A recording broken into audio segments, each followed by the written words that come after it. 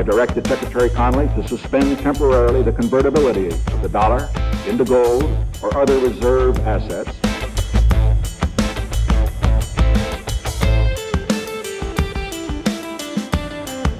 Where's the gold?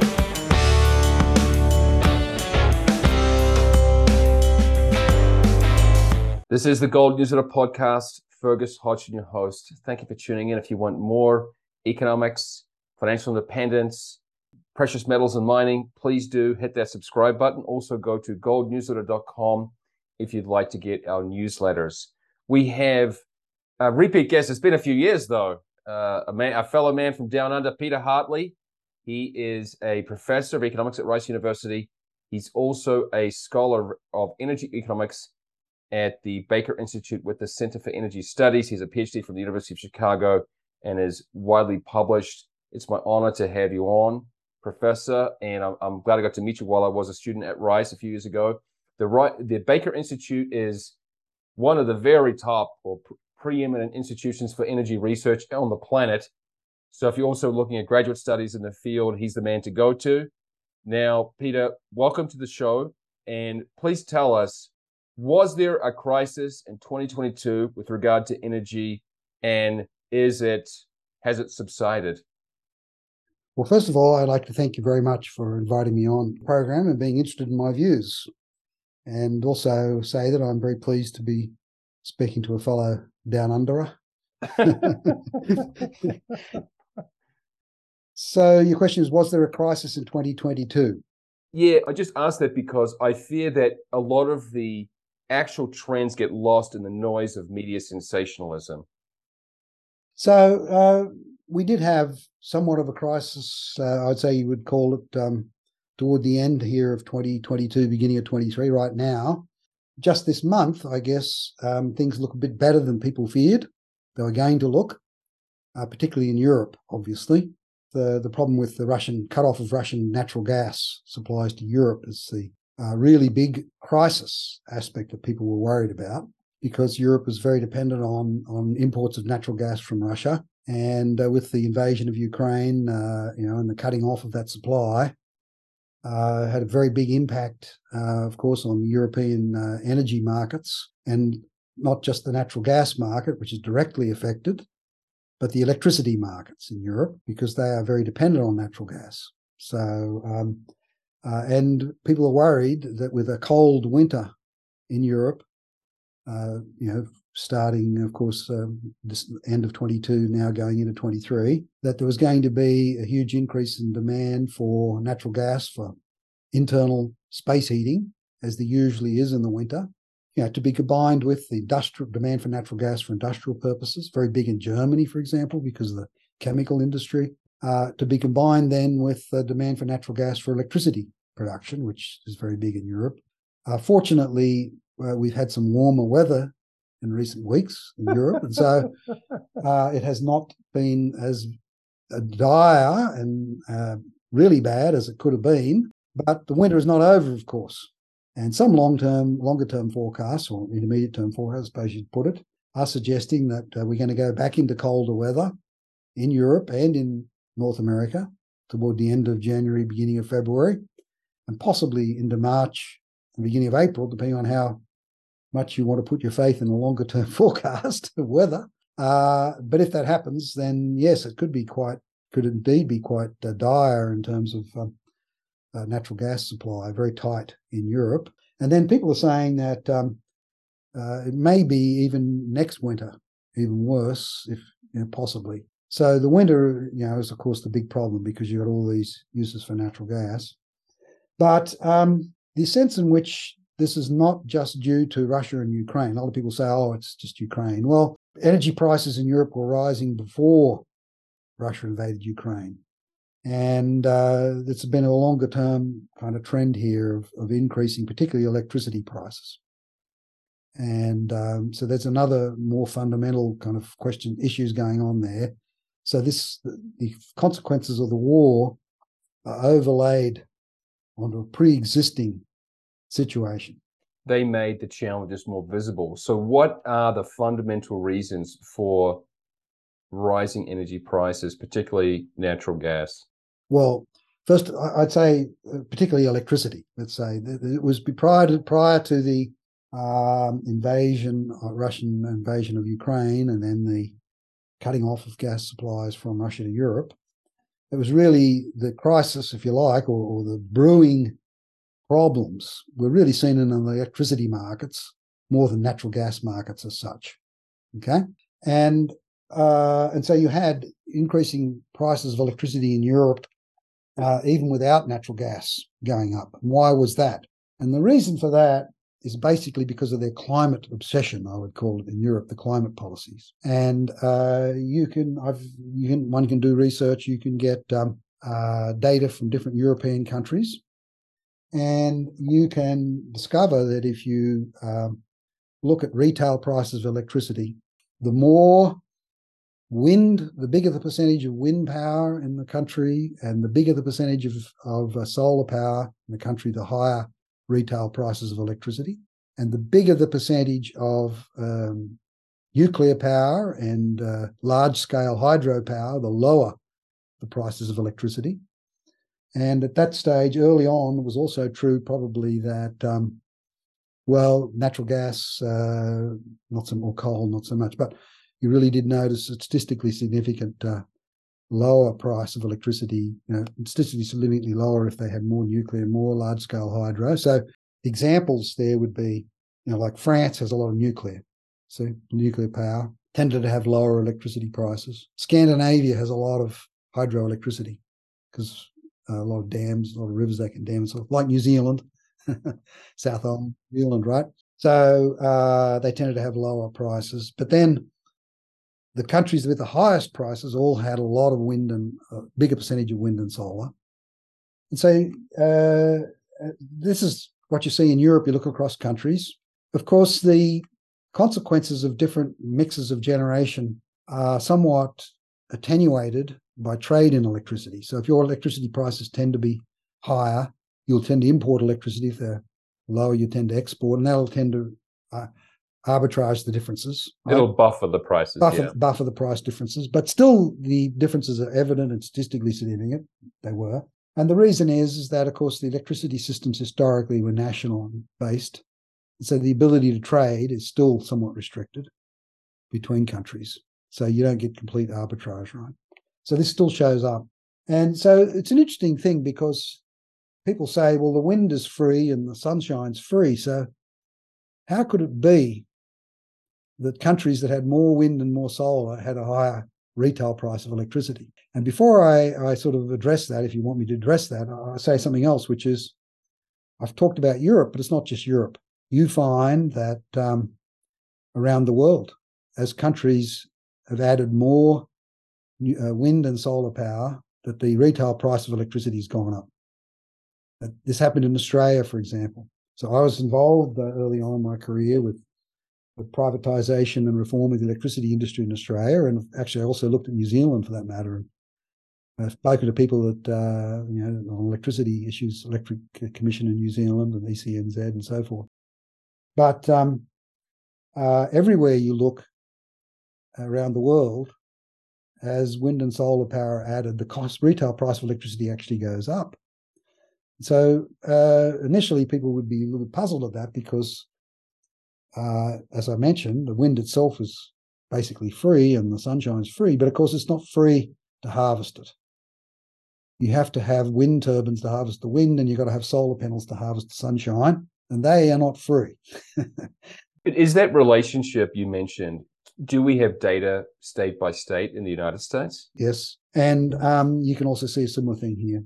That and in fact, we also have seen, like, people say, well, the biggest wind state is Texas, but retail prices in Texas, if you look over certain periods when a lot of the wind was adding, they actually went down. But at the same time, natural gas prices were going down. So an important part of this story, and why, getting back to our initial discussion on the invasion of Ukraine and natural gas and all that, important part of this whole story is, in fact, the interaction between gas and renewables. So we can come back to that. So the Texas story, part of the point here was when the retail price of electricity were falling, even though wind was being added, at that time, natural gas prices were falling. because of the shale revolution in the United States, the big increased production of gas, you had falling natural gas prices. So the increase in electricity prices as a result of adding wind in Texas was masked by the simultaneous fall in natural gas prices. But one can argue that the Texas case is sort of an exception that proves the rule, because you can argue that the electricity price fall here was less than it should have been, given the fall in gas prices. So if we hadn't been adding wind, retail price of electricity probably would have fallen more in Texas. So even though the price went down at that time, it didn't go down as much as it should, given the fall in gas prices. And of course, Europe didn't have that advantage. They didn't have a fall in gas prices like we did. They didn't have the shale revolution. They didn't have the big increase in production. Well, anyway, getting back to the question, why would it be if the wind and solar, if the wind's free and the sunshine's free, why does it raise the prices? And of course, the reason is that the price has to cover the full cost of the supply of electricity. And the problem with wind and solar is they're intermittent, and you have to have backup and some way of compensating for when the wind's not blowing and when the sun's not shining. So you need a whole lot of extra generating capacity on the system. And a lot of that generating capacity is not used very efficiently, because it's not used when the wind is blowing and when the sun is shining. It has to be ramped up and down quite often very quickly to compensate for fluctuations, very rapid fluctuations in the supply of electricity from the wind and solar, and that's very costly. And so you've got, and the general, what's called the capacity factor, the amount that you get to use that capital stock is reduced because you're turning it off whenever the wind is blowing and so on. So having to have this all extra backup system makes it very expensive. And the wind and the solar, so just looking at the cost of the wind and the solar generation by itself in isolation is very misleading. And in fact, the evidence, empirical evidence I cited is that these extra costs are so much higher. And of course, that's also why around the world, wind and solar still need a lot of subsidies. If it was so free, why would you have to subsidize it or mandate it? And you have to subsidize it or mandate it because it's not as free as everyone says.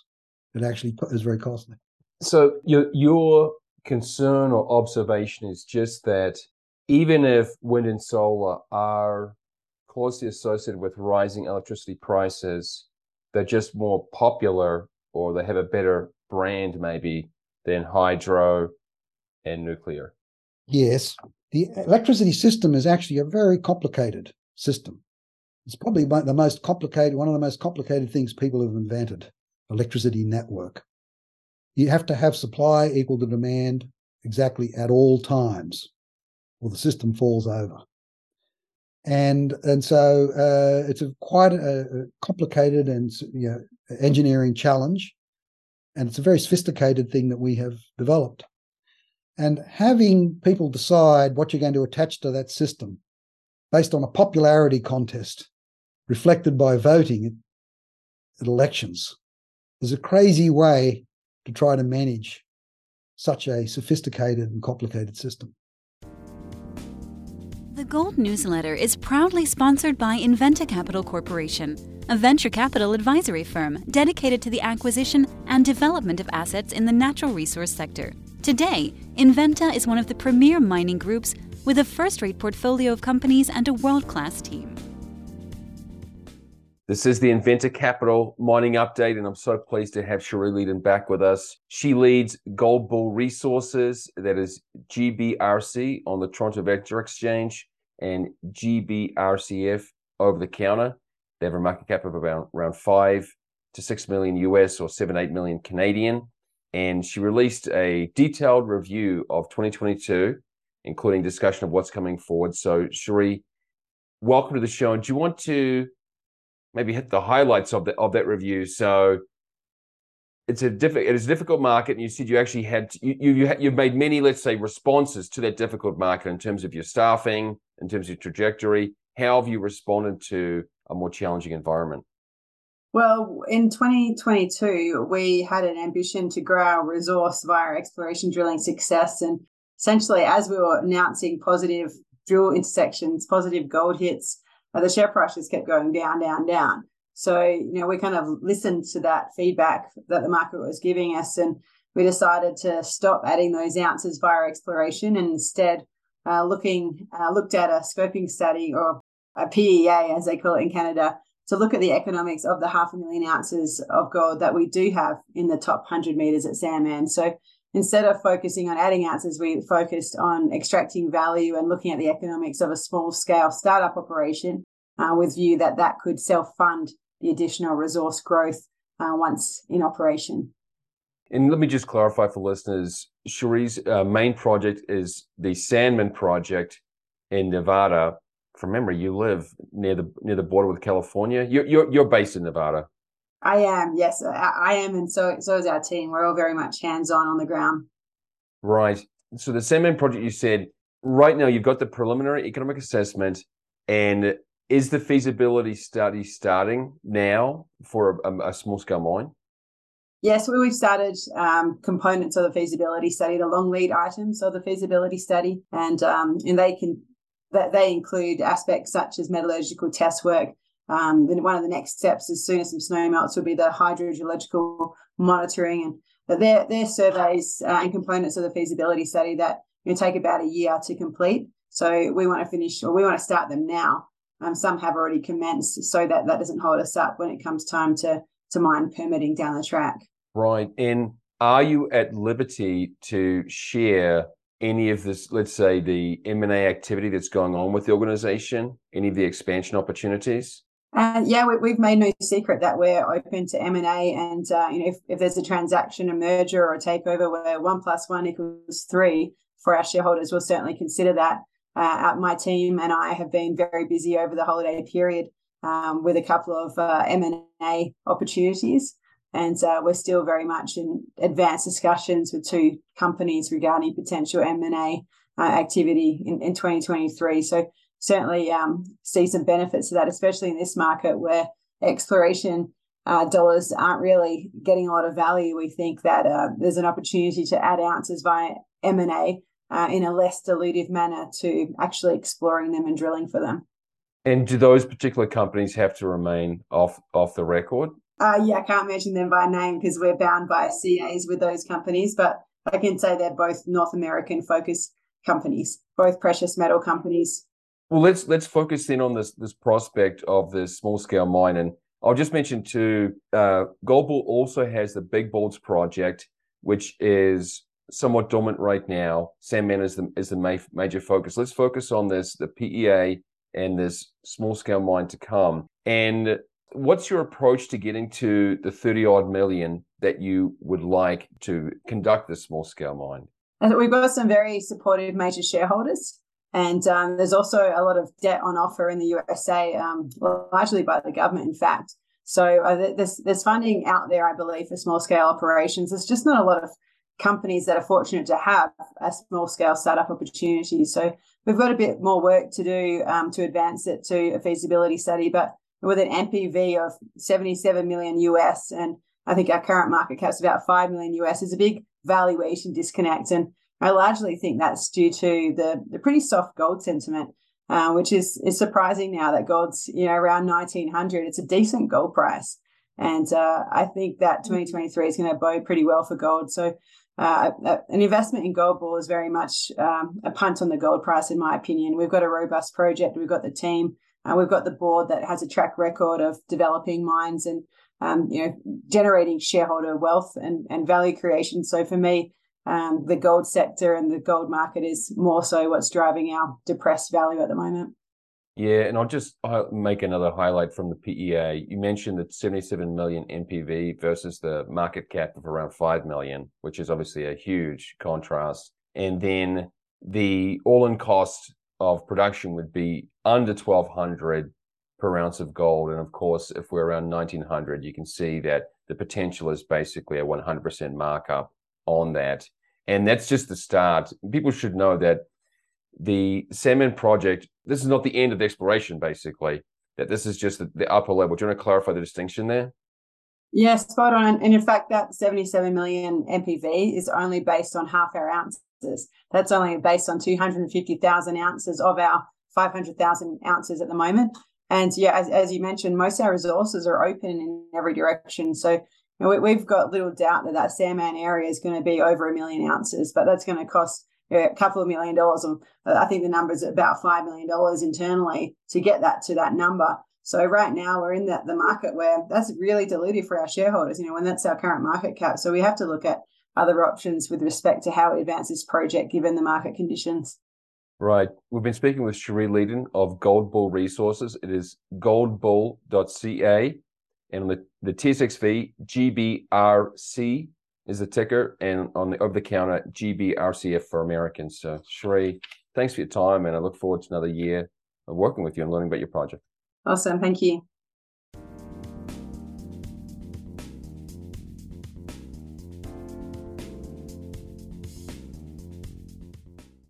Yeah, I read one of your articles touching on this point, and I just thought, but seemingly everywhere, energy is a public utility. So isn't it always in somewhat political hands? Well, it by varying degrees. Okay, so that's another kind of issue we can talk about entirely, I guess. But the basic issue is this, that there is an essential monopoly element in the electricity supply system, which is that, as I just mentioned, the system as a whole has to be managed to maintain supply equals demand. So that's like it's a monopoly management agency, if you like. Plus, it's very, very expensive to duplicate the wires if that's what you wanted to do. There's a natural, almost like a natural monopoly So element. therefore, it's a natural. That's what I'm arguing. This is why it's a natural monopoly. But the natural monopoly element is in the wires, the transmission system, if you like, and in the management of the system to maintain its operation. So you just can't have anyone willy-nilly adding power into the system or taking power out by themselves and still hope to have the system operating. There's got to be some centralized management there. So these are the natural monopoly elements. And what economists discovered is that, so it used to be that basically the system was centrally organised as a monopoly, either as a government-owned monopoly, like in most of Europe and Australia, New Zealand, Japan, and so forth. But in the United States, because the electricity system developed here by private companies initially, you had private utilities, but they were regulated monopolies. So you had public utility commissions that set the rates and set regulated rates of return, and these monopolies had monopoly franchises, and they designed and operated the transmission network within their domain of operation. And they could buy and sell power to each other. And so a market kind of developed in America for sale of power, but it was between these regulated monopolies. Well, economists figured out in the early 80s that what you could do is with information technology, you could separate out the monopoly element of the electricity supply system from the non-monopoly elements. So you could run generation as a competitive industry with competitive supply, and people could bid in, and then we would still have the system operator who would take those bids and decide how to maintain system balance, like I talked about, and so on. And the electricity network would still be a regulated monopoly in a sense, with a regulated rate of return and regulated, and the whole process for designing new transmission networks and so forth would still be essentially government managed and all that. But you could run the system as a competitive system. And when this was first done, for example, I told you I was involved in that process in Australia in the beginning in the 1980s. We found, and people around the world found, that when you introduced competition in supply, that competition in the market forced cost reductions and efficiencies and improved operations and so on, relative even to a regulated monopoly or a monopoly system. So there were efficiency gains, and electricity prices fell as a result of those deregulations.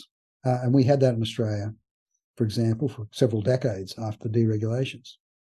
And the reforms in Australia actually were regarded by the World Bank as some of the most successful that were implemented.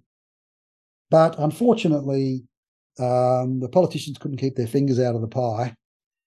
And so they began to intervene on the basis of this time of environmental reasons. And so they said that, we got this whole climate change thing and all that sort of thing. And so another thing we can talk about, actually, but the motivation for that. But in any case, the idea was that wind and solar became privileged generating sources of generation. And so people discovered, well, if we can mandate them to be, once we've got independent suppliers and so on, we can allow wind farms to join the system and solar farms and so forth, and they can bid in like anyone else and so forth. And we can even mandate that and subsidize that. Well, the problem was, it looked like that was cheap, like I said, but actually it added to the costs. And nowhere have we been able to avoid the subsidies. The political attraction is just too magnetic, too powerful. Well, people were told that this was very good environmentally, and also there's sort of a romanticism, I think, connected with wind and sunshine. We're using natural sources as pollution-free. It's there for free. People don't recognise you've got to spend a lot of capital to harness it, even though the energy source is, quote, free. And that capital depreciates too, so it's not like it's just a one-off. Absolutely. Yeah, absolutely. But then the other big thing is that you've got to back it up. And another thing is that you don't have control over when it generates. So here's the other problem. You put in a lot of wind, it's all supplying at the same time when it's supplying. So it's not supplying at the same time when it's not supplying. So that's why you need the backup. But when the wind is blowing, all of these wind farms are all generating at the same time, which drives the wholesale price down at that time.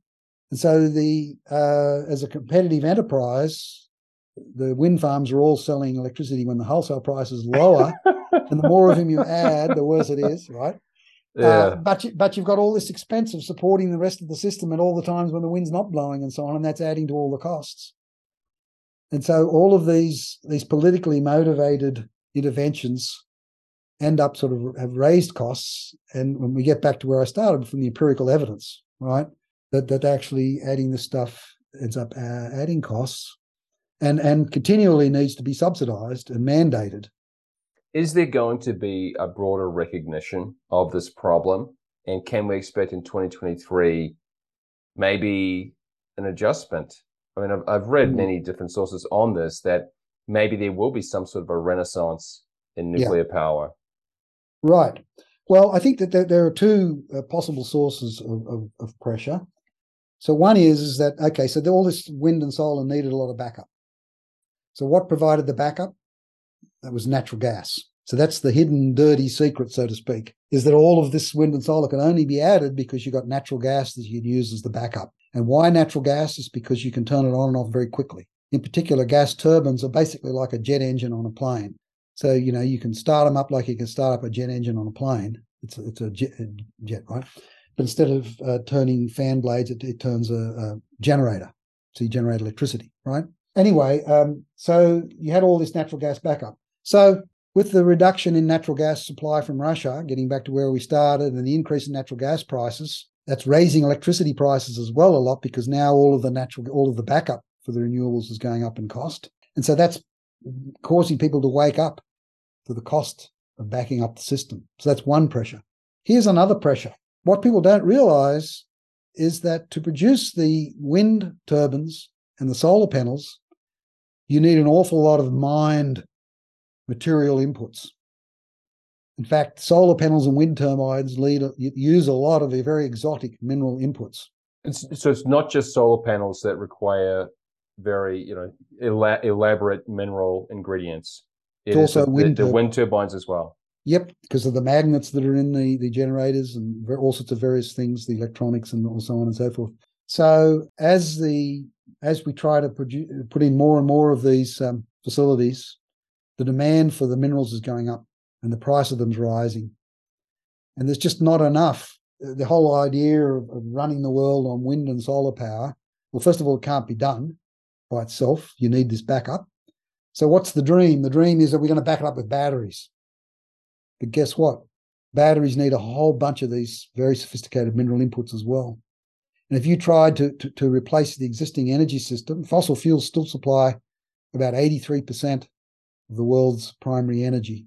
It's an enormous job to replace all of that energy system with an alternative, let alone allow for the fact that we've got huge growth in energy demand coming from developing countries.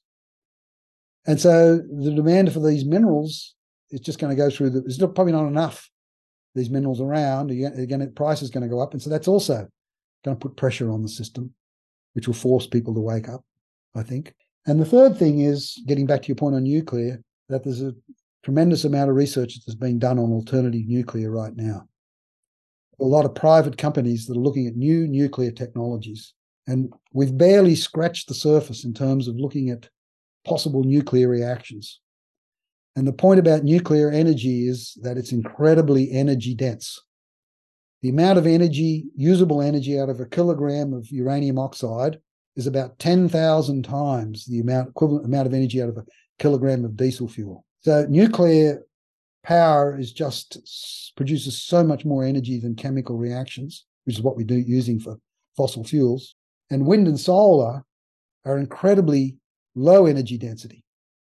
That's why you need also a huge amount of land if you're going to produce your electricity with wind and solar, because the amount of energy per square kilometre of land is very low. And we don't have enough land to do energy that way. Whereas with nuclear, it's so energy dense that you can produce all the energy you want, and we will need, as 8 or 9 billion people move to a modern lifestyle, who all want to live like the rest of us. And of course, they have every right to do so. Tremendous amounts of energy will be needed.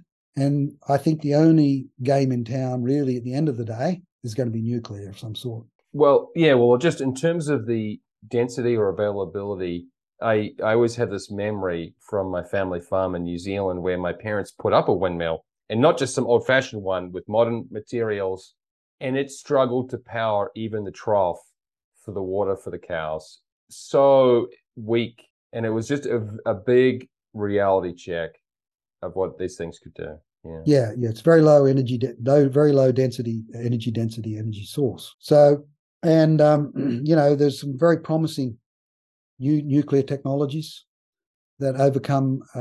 People have had concerns about safety issues and waste issues and these things. Well, and the capital intensity of nuclear has been a concern for utilities. You have to be up until now, very big plants that cost a lot of money and so forth. But all of these problems are being tackled by private firms actually now looking at this. Quebec, for example, in Canada, has a moratorium on all uranium extraction. Are we going to see these things turn around? I do think, at the end of the day, I don't know. I guess I'm an economist. So yeah, you can't predict the future, I know. No, that's right.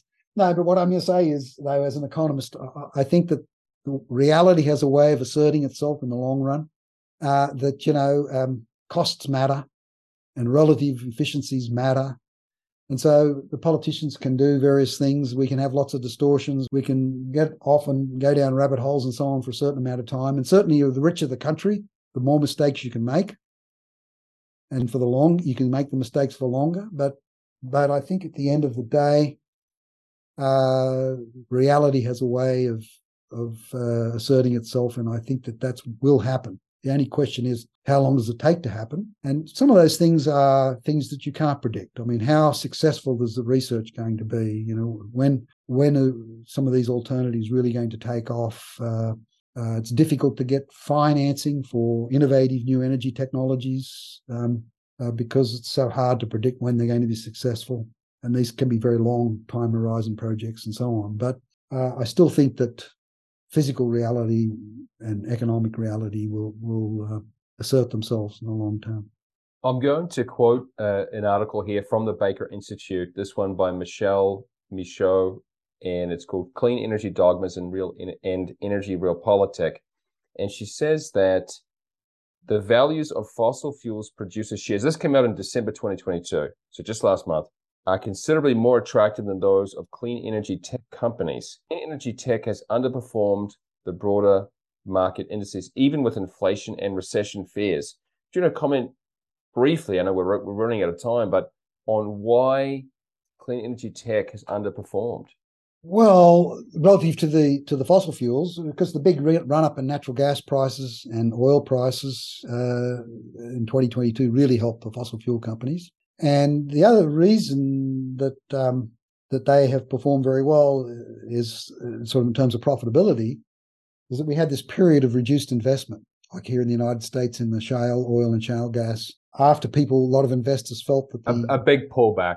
Yeah, that the energy companies had overinvested in exploration and so forth. There was a big pullback. That's affected supply from the US and so forth, supply of energy and natural gas. So, I mean, there are a lot of factors as to why energy and natural gas did very well in 2022. Vis-a-vis renewables, two big things I already talked about. One of them is the rising price of the raw material inputs. They're very important and had a significant negative impact. But the other one is the one I mentioned, that there's a fundamental problem with a lot of these, particularly the wind and solar generation technologies, that they're dumping on their market all the time, like I said. Yeah, they're their own worst enemy. Yeah, because you can't control exactly when they're generating. They're all generating at the same time. And so, the more of them you put on the system, the lower the price tends to be at the time when they generate. And in your own article, we'll link to all these in the show notes. The cost of displacing fossil fuels, some evidence from Texas. You say fossil fuels inevitably will be displaced as depletion raises their costs and makes them uncompetitive. Currently, wind generation or nuclear power supplemented by bulk electricity storage are the most feasible alternatives. Now, I assume you are careful in including wind rather than solar in that mix. Right. Well, it was just at the time I wrote that article, Texas had a lot of wind, utility scale wind, and had been developing a lot of wind power. So there's a lot of data I could rely on about how that worked and how it generated and how much it cost. And so my article's based on data. At that time, Texas had very little solar capacities. In the last few years, the fastest new capacity added in Texas has been solar. So if you were to rewrite that article right now, you could say more about solar. The interesting thing I discovered in that article. So first of all, let's talk about the fossil fuel depletion and the rising. But what am I getting at? I'm getting at the point there at the world scale, like I just mentioned. We got 8-9 billion people. They all want to live a modern lifestyle. I'm talking decades in the future. Tremendous increase in the demand for energy. You can't do anything. You can't do any work. You have no GNP if you had no energy. In terms of physics, energy is the ability of a force to do work. All work requires energy. So energy is essential to economic production. You have increased GNP, economic growth around the world, billions of people having high levels of economic growth, tremendous increase in the demand for energy. As you mine the fossil fuels, the cost of mining them goes up, the quality of the reserves goes down and so forth. That's what I was talking about. But the interesting thing I discovered in that article was the following. If you were to say, okay, at some point we're going to replace fossil fuels. Let's suppose we want to do that. It's a thought experiment. You're going to do it with wind. You've got to have a backup. Let's do wind and storage, or you can do solar and storage. Or you could use natural gas as the backup. The interesting thing is this. In the very short term, when you're using natural gas as the backup, wind plus gas is cheaper than nuclear plus gas. Why? Because gas is so cheap in Texas. In the long run, though, storage is very, very expensive. And wind system needs twice as much storage as a nuclear system. So when you try to do wind plus storage, it ends up being much more expensive than nuclear plus storage because the storage is so expensive. That was sort of the interesting thing. I see. And so now there will be a transition, but you're just saying that it's I guess we're still working on how to make solar and wind somehow replace fossil fuels. And it seems likely that there will be a renaissance in nuclear power, but with many new technologies. Because I don't think solar and wind can replace fossil fuels. I'm sorry. Can't be done. The only thing that can replace it is nuclear, I think. That's the only technology we know of that has In fact, the only two examples we have of substantial displacement of fossil fuel are the French and Swedish nuclear programs. Okay, folks, go to bakerinstitute.org to learn more about Peter Hartley's work and many of his great colleague scholars. It's a wonderful institution, and I was privileged to get to, go to some of the events there when I was a student at Rice University. So otherwise, Peter, thanks for your time, and I look forward to following more of your work. Thank you very much. Thanks for inviting me again.